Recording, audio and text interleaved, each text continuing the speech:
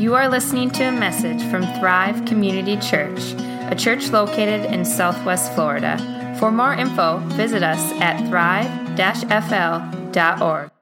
And the story of Job is not just a story about misfortune, but about disgrace and loss of honor and status. And his friends come and even pound on him even more to try to say, you must have done something wrong. And yet it's a story about shame and honor as well, where Job did nothing wrong. It's kind of amazing, isn't it? So sometimes shame is when you do something and you feel ashamed of it. And other times it's when something is done to you and you can feel shame too. So we're talking about that kind of shame today, I think, from our text. Shame is not a topic you probably have heard too much in a church, in the West at least, in the last 100 years. But boy, shame is all over the place. It really is. And it's in the Bible from, like we saw last week, from Genesis 3 on. So last week we talked about it there. But the last decade or so in the United States, shame has become a topic mainly through the work of someone named Brene Brown, which I used and quoted her last week just a bit. Her TED Talk on shame and vulnerability has been watched over 40 million times. How many of you have watched it, by the way? It's good. It really is good. And she is from a Christian perspective. Now, in the talk, she doesn't really talk about her faith there, but she is a Christian and a member of a church. And I think she's learned about that over time. Now, what's fascinating about all this is in 2015, so not quite as old as 1997. I didn't realize 1997 was like ancient of days now. I'm sorry, James. I am just so old that 1997 seems current yet. Do you know what I mean? It is current. You were 2. You were not even thought about. Nope, I wasn't even. Yeah. I won't say how old I was. So I had already been a pastor for 10 years at that point in time. Wow. Okay, so let's get back. So in 2015, Pam Stuckey wrote an op-ed piece in the Huffington Post, and she talked about the fact that she was amazed at, she was talking about Brene Brown and what revolution it is that she made a change here. She uses a metaphor. She found an article in the Business Insider that she was amazed at, the title of which was, "No one could see the color blue until modern times." And she goes like, what? So she writes, no one could see blue? How could that be? The article states ancient languages didn't have a word for blue. Not Greek, not Chinese, not Japanese, not Hebrew. And without a word for the color, there is evidence that they may not have seen it at all. And then the article poses a question. Do you really see something if you don't have a word for it? So then Pam Stuckey goes on in this article, and she uses that metaphor of they didn't see blue because they didn't have a word for it, to how we don't see shame because we haven't used that word much at all. She writes, when I read Brene Brown's books, watch her videos, and witness how the people around me react to Brene has to say, in some ways, it feels like Brene has done the equivalent of introducing our modern society to the color blue. Her research and work have given us a new vocabulary, a way to talk with each other about the ideas and feelings and fears we've all had, but haven't quite known how to articulate. It's like we've all had a sense of the concepts Brene studies, specifically shame, vulnerability, and courage, but never before have we had the words to fully express what we've been feeling or to share with each other our experiences. Now, like I said, in the West, maybe we don't know what shame is. But it's our culture is a minority culture in a lot of ways, and most of the world and much of the Bible was written in an honor and shame culture, and where group dynamics were more important than the individual. Okay? And so I think Brene's done us a great service.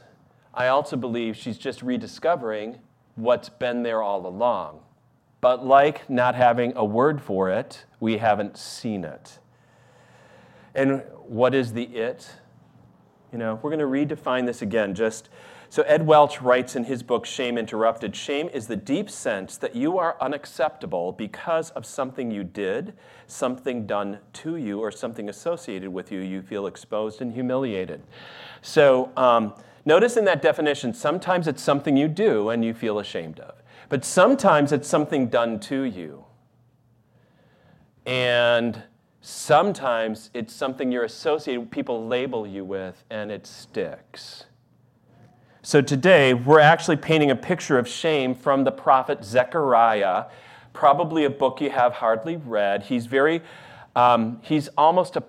apocalyptic, which is he has these symbolic dreams and visions throughout his book that are sometimes hard to interpret. This one is an easier one. Zechariah chapter 3. And in it we find this priest named Joshua. Not the same Joshua from the book called Joshua. This is about 800, I think-ish years later, after the people of Israel come back to Jerusalem from Babylon. They've been humiliated and shamed for 70 years. Okay? And now they come back to Jerusalem, and here they come to a place that is in shambles. The temple is incomplete, and the people are just demoralized. And you have Joshua, the high priest. You don't have a king. There's no King David, no Davidic person.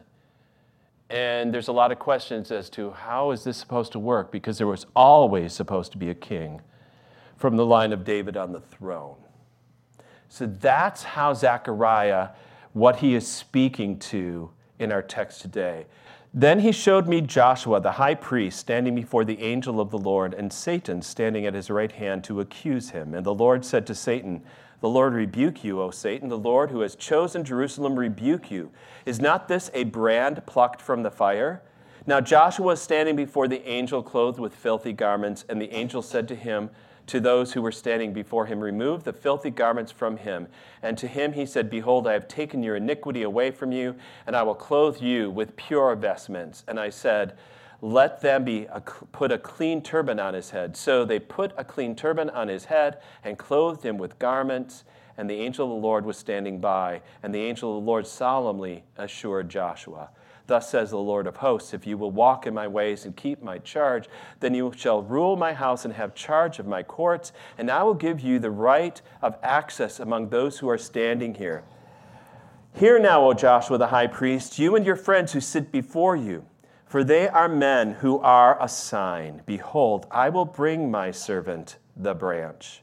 For behold, on the stone that I have set before Joshua, on a single stone with 7 eyes, I will engrave its inscription, declares the Lord of hosts, and I will remove the iniquity of this land in a single day. In that day, declares the Lord of hosts, every one of you will invite his neighbor to come under his vine and under his fig tree. There are a few things in this last section that are definitely apocalyptic or symbolic language, and we'll get to those in a little bit, because you might go like, what am I supposed to make of that? But from this text, we're just going to explore 2 points today. 2. Amazing. Half the sermon length, probably. How shame and accusation work together, and then how accusations are silenced. Okay? How shame and accusations work together. So in the vision that Zechariah has of Joshua in the heavenly courts, the throne room of God, he sees Joshua there. And in the first sentence, we get 3 characters that are going to become important throughout, right? So we have, then he showed me Joshua, the high priest, standing before the angel of the Lord, second character, and Satan standing there at his right hand to accuse him. I think there's a general misconception that the number one thing the devil or the serpent or the person, the personalized evil, this angelic being, we believe, that the number one tactic the devil uses is to tempt you, to get you to entice you to do stuff. And yeah, he does that some. But you could argue in the Bible throughout, the number one goal of this character, Satan here is named, is to accuse you, to shame you, to defame you, to disgrace you, to get you to doubt your status before God. You know, the name Satan actually means the accuser. That's his job. And he does a pretty good job of it. Here, Joshua, the high priest, after the exile, he's standing in this court, right? And he's being accused. We don't know of what. It doesn't say in the text, right? And that's probably fine. We don't need to know all the details. And after the exile, there are a lot of things that he could be doubting. He could be doubting his status because he's just a high priest, but he is not the king, and yet there is no king. So what role is he supposed to play in society, and how does that work? Is it legit? Is he really authentic? Then you've got the second temple that's being rebuilt, and it's kind of wah-wah, nothing like Solomon's temple. And then you've got the people of God themselves. They're demoralized. They're not in charge of their land. Persia is in charge. They are never in charge of their property, their land, their future destiny from the Babylonian captivity on to the time of the New Testament when Jesus arrives. Never again. And they never have a king until Jesus arrives. So Israel's experienced 70 years of disgrace, and that's the question today. Now what? And Joshua describes this, is described in this vision also in filthy garments, right? Dirty, unclean, keeping him, in a sense, according to Levitical law and other places, from ever entering into the sanctuary or presence of God. That's what shame often does. It makes you feel like I've got to have something else to cover me, to enter, to be with God, just like Adam and Eve felt that in Genesis 3. Now, that kind of reminds me of a couple of dreams I've had, and I wonder if you've had these too. I think a lot of people do. So the one dream I've had countless times, I don't know, maybe 10 or so times that I can recall, is I'm back home in my hometown where I grew up, okay, which is always, it was an honor shame culture place, actually. It was like, you got to fit in there. So, and I'm at my church, which had 4,000 members. It looks like a cathedral.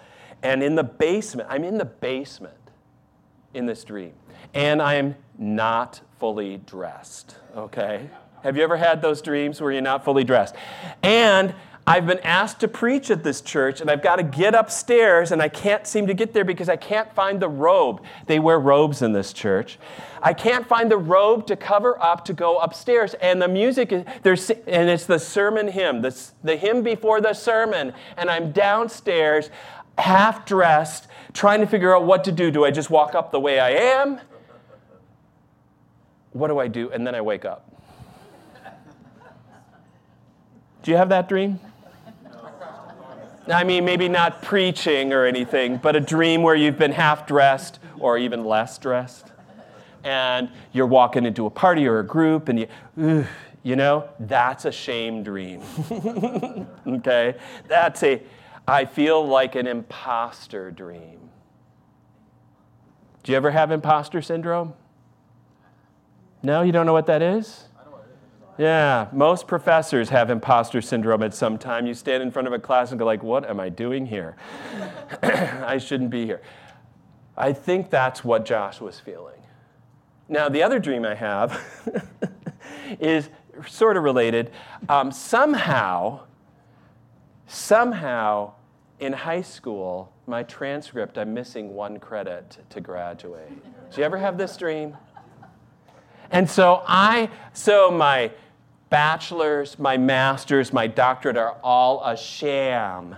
And I have to go back to high school in order to, and so at my age, I go back into this little high school, and I'm talking, and I'm seeing 15 to 18-year-olds, and I've got a locker again. And I have to get to class, and I can't figure out where the classroom is because I've got to take this class in order to pass, in order to be legit. How many of you have had a dream where you go back to high school like that? Nobody? Okay. How about college, that you've never really graduated? Okay. That's another one of those dreams where you don't feel like you've got the right standing, that you're an imposter, something's missing, something's not quite right. That's also where we face shame. So we have this. And then on top of this feeling that I think Joshua had as the high priest, not quite the king, not quite this, not quite that, in a people that's not quite together, not quite in charge, all this feelings of inadequacies and vulnerabilities, then comes in the accuser. That's all it takes. Somebody to accuse. And you just feel almost like prickly because you know what could be said. There are some particular situations, I think, that the Satan, the accuser, exploits in our lives. You know, when trouble comes into your life, I think Joshua was facing a very difficult time. Things were not great. Everything was kind of in flux, and you're wondering if Israel will even survive. That's a lot of trouble. But you might have where you've just lost a job or you've fallen really sick. And I think at that point in time, the accuser comes into your life and says, God is punishing you. I think I've got these as slides, by the way, Wyatt. So, God is punishing you, and you deserve it. And you go, yeah, you're probably right. Or another time, it's amazing. You can get the accusation when you try to speak and represent Jesus Christ to somebody. And you're ready to share with them about Jesus, but then you think about your own life, and you can hear a voice saying, if they only knew what you were really like, you have no right to share Jesus with anybody. And you go like, yeah, you're probably right. And you stop. Because, I mean, honestly, who am I? I'm nothing. Or how about this when you're praying? Have you ever had it when you're praying, a voice says in the back, why should God be listening to you anyway? You don't deserve an answer. You're not worthy. You deserve his neglect. Yeah, I mean, there's no real good reason he should answer me. When we start agreeing with these accusations. Or how about when you face what we would call a habitual, or I did it again, Lord, I did it again. And then you get the voice saying to you, you think you're a Christian, really? You're hopeless. You're a loser. A real Christian would never have a problem with that. Yeah, I'm a loser. I'm hopeless. There's no chance. And then it can even happen, by the way, when things are going really well and all of a sudden you get an opportunity you just didn't even think about, and all of a sudden everything is falling together and you're scared because I've never had all this good stuff happen, and you hear a voice accuse and say, you know, you don't deserve this. You're just a fake anyways at all this. You're an imposter in all of this. And by the way, God is just giving it to you now to rip it out of your hands in a little bit just to teach you a lesson. And you go like, yeah, I know. It's probably going to turn out bad. I'm going to fail again. Now, maybe like the other two dreams I just shared, you know, of not being fully clothed and trying to preach, or not having that one credit somehow, and maybe you don't relate to these. I have a feeling you do. Notice how Joshua doesn't try to talk back in this text. He doesn't say anything. What's fascinating is a lot of people would say, well, John, you're just talking about low self-esteem, and whoever's talking to themselves like this self-talk, that negative stuff's just got to stop. They just got to turn it to positive talk and build themselves up. Joshua didn't try to do that in this text. And by the way, I don't think you're fooled by your own trying to talk yourself into good thoughts about yourself. It doesn't work real well. It's not enough. It's really not going to be enough. We don't have the power to get rid of these accusations. This text does not tell you can just kind of think positively, I'm good enough, I'm smart enough, and I'm worth it. It's just not going to work. There's always a doubt. You need a word and a voice from outside, and that's how the accusations are actually silenced in this text. In this story, what's amazing, I don't know if you caught it right away. I love it. Zechariah's throne room scene, Joshua's standing there. Satan is at the right hand of this guy, which is the hand of power, in a sense, of Joshua. And God doesn't even let him get a word out. Did you see that? He doesn't say a thing. He can't say a thing. Immediately, as Carol and Eric Myers in their commentary says, Yahweh immediately proclaims by his sharp dismissal of the accuser that whatever charges may have been brought concerning Joshua cannot be entered into the record. The accuser is not allowed to speak. In fact, this is what Zechariah 3:2 says, immediately upon having these three characters in front, and the Lord said to Satan, the Lord rebuke you, O Satan. The Lord who has chosen Jerusalem rebuke you. Is not this a brand plucked from the fire? God calls Joshua a brand, like a stick, pulled out of the fire, singed, but not fully burned. In other words, I've rescued him. Yes, he's dirty, filthy from the fire, the smoke, the soot, but I'm pulling him out of that. He's mine. He might be dirty, but he's mine. So Satan, shut up. You have nothing to say over him. You haven't a word to speak here. I don't know if I grew up as well. Here's another weird, this is not a dream. It's just kind of what I always thought the judgment day was going to be. You hear that term, judgment day. Do you ever go like, oh, judgment day? You know, for the Christian, it's like, oh, I'm going to stand and be judged. The word judge in the Bible, the book of Judges, you know what they are? Rescuers. Just change that word instead of a guy or gal with a wig on and a gavel. That's not the scene. Think of judges in the Bible and think rescue day. That's what it's going to be for you.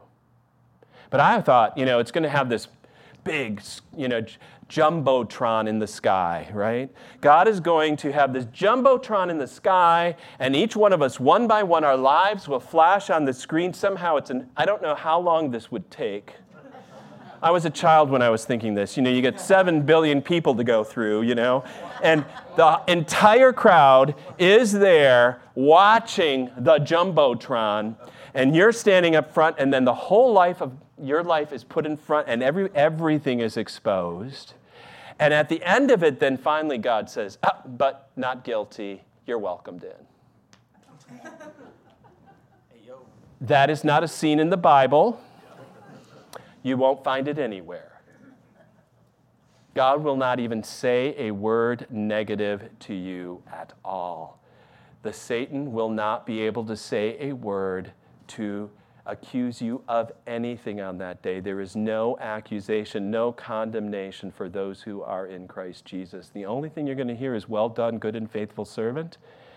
And if you're like me, you're going like, what did I do? Doesn't matter. That's what it is. That's God's judgment on you. You can't silence the accusations, but God does. God speaks, and the accusations are done. And underlying this, that dirtiness of Joshua, what he could be accused of is not being pure enough to enter God's presence.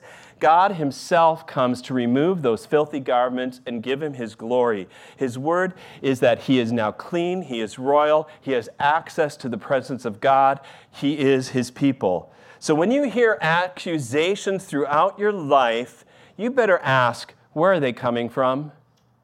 And stop agreeing with them. Okay, just stop agreeing with them. And instead, it's not your job to argue with the devil on these things. It was funny, I think it was Martin Luther who said, if you can't use Scripture against Satan, then just fart in his face. I mean, he just said, try to make fun of him in some way. He hates being made fun of, by the way. But let Jesus, just say, you take that up with Jesus. Those accusations don't belong here. You take them to him. Let him deal with them. Because he has. This section, the angel of the Lord speaks, which I think, Jaden, you're going to be doing your Hebrew Bible paper on the angel of the Lord. Here it is. Again, another passage. The angel of the Lord is this shelf space, you might say, or this character in the Hebrew Bible that says God is accessible, tangible right here, and yet there's more, but this is God as well, a messenger of God, so that you have access to God. It's a weird thing. It's a theophany is the word. Theo, phanos, God appearing in a way. And so this is, we believe, this is before he's incarnated. This is the Son of God coming as our aid. And the angel of the Lord here in Zechariah 3 says, "Thus says the Lord, if you will walk in my ways and keep my charge, then you shall rule my house and have charge of my courts, and I will give you the right of access among those who are standing here." In other words, right there, he's saying, look, I know that you're not the king. I know that you wonder about your status. Follow me. I will give you the status and honor that you need in this situation. Hear now, O Joshua the high priest, you and your friends who sit before you, for they are men who are sign.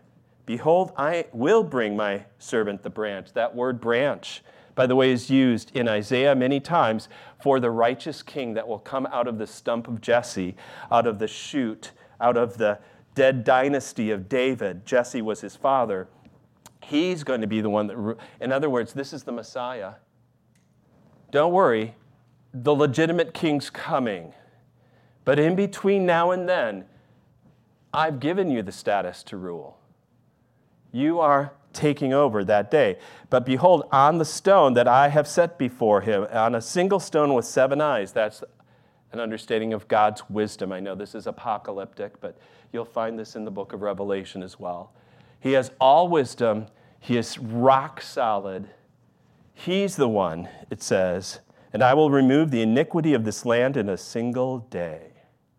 Do you think you know where that goes? This was written 500-ish years before Jesus shows up. And in that day, declares the Lord of hosts, every one of you will invite your neighbor to come under his vine and under his fig tree. In other words, Eden. A little taste of the Garden of Eden is going to break out because of what's going to happen. It says neighbors, so it's talking about everybody. Everybody. The community. Here's the interesting thing. I don't know if you realize this.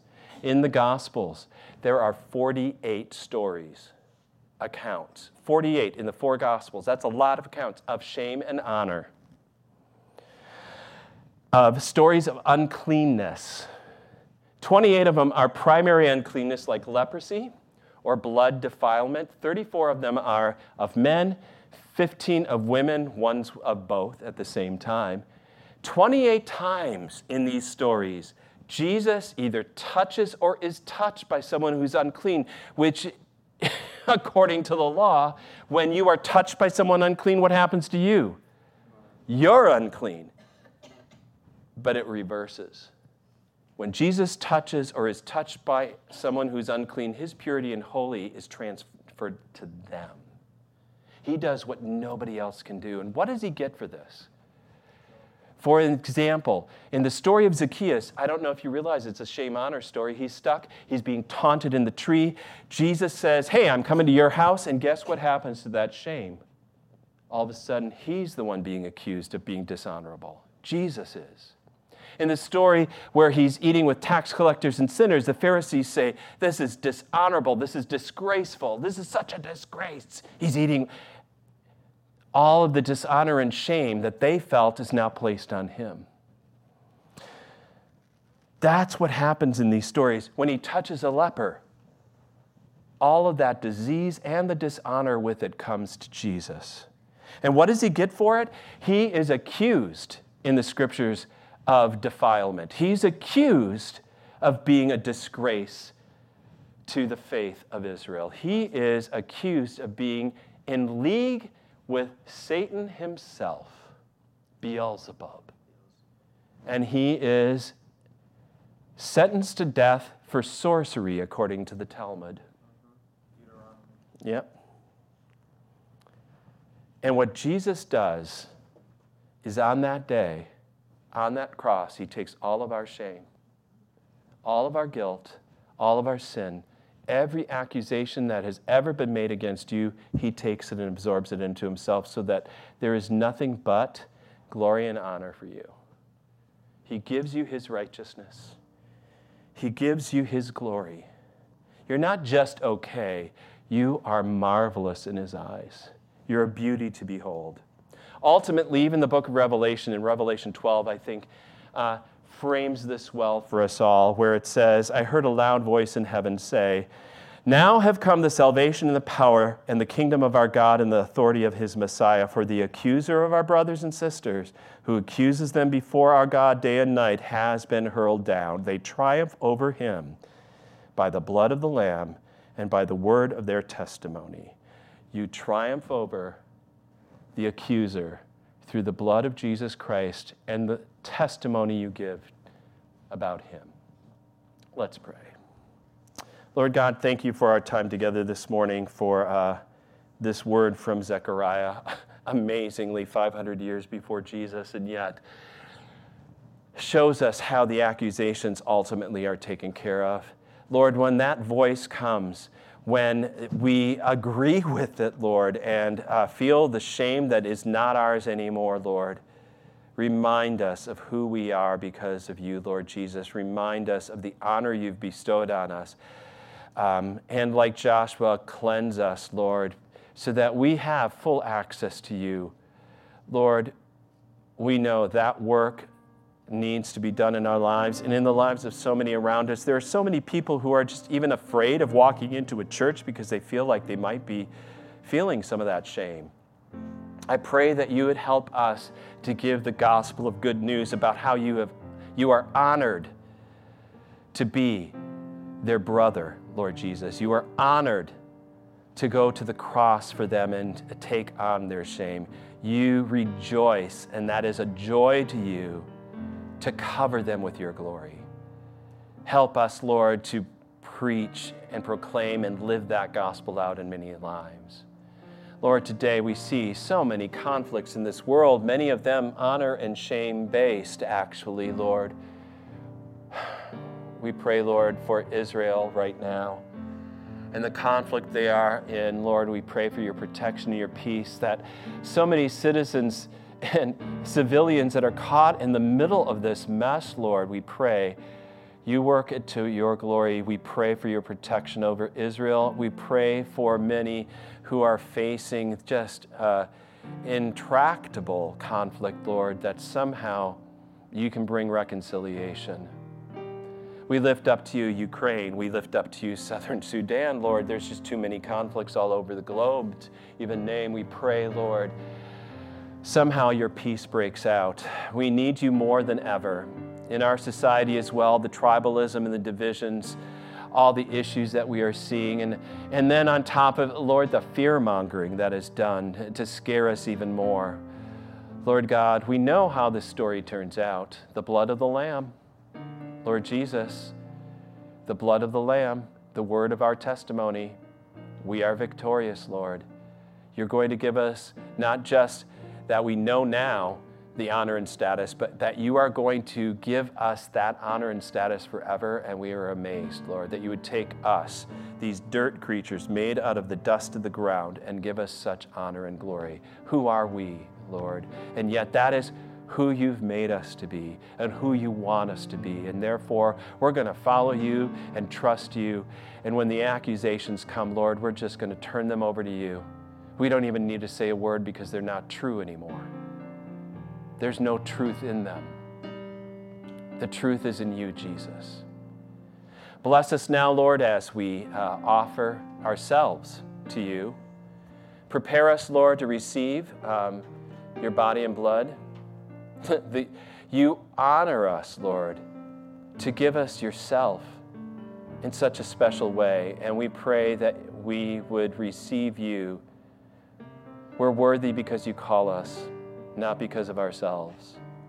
We pray that you would also, Lord, use our tithes and offerings for your kingdom's purposes. You know the needs in this community, Lord, that Thrive is trying to reach. You know within our own midst, Lord, the needs of many in our church, Lord, that we want to lift up and care about. You know, and you've bestowed on us so many good things, Lord, that we can just only offer thanks to you and give back a little of what you've given to us. But bless these tithes, Lord, this day. All this we lift up to you, Lord Jesus, because you are the one to be praised. In your name, amen.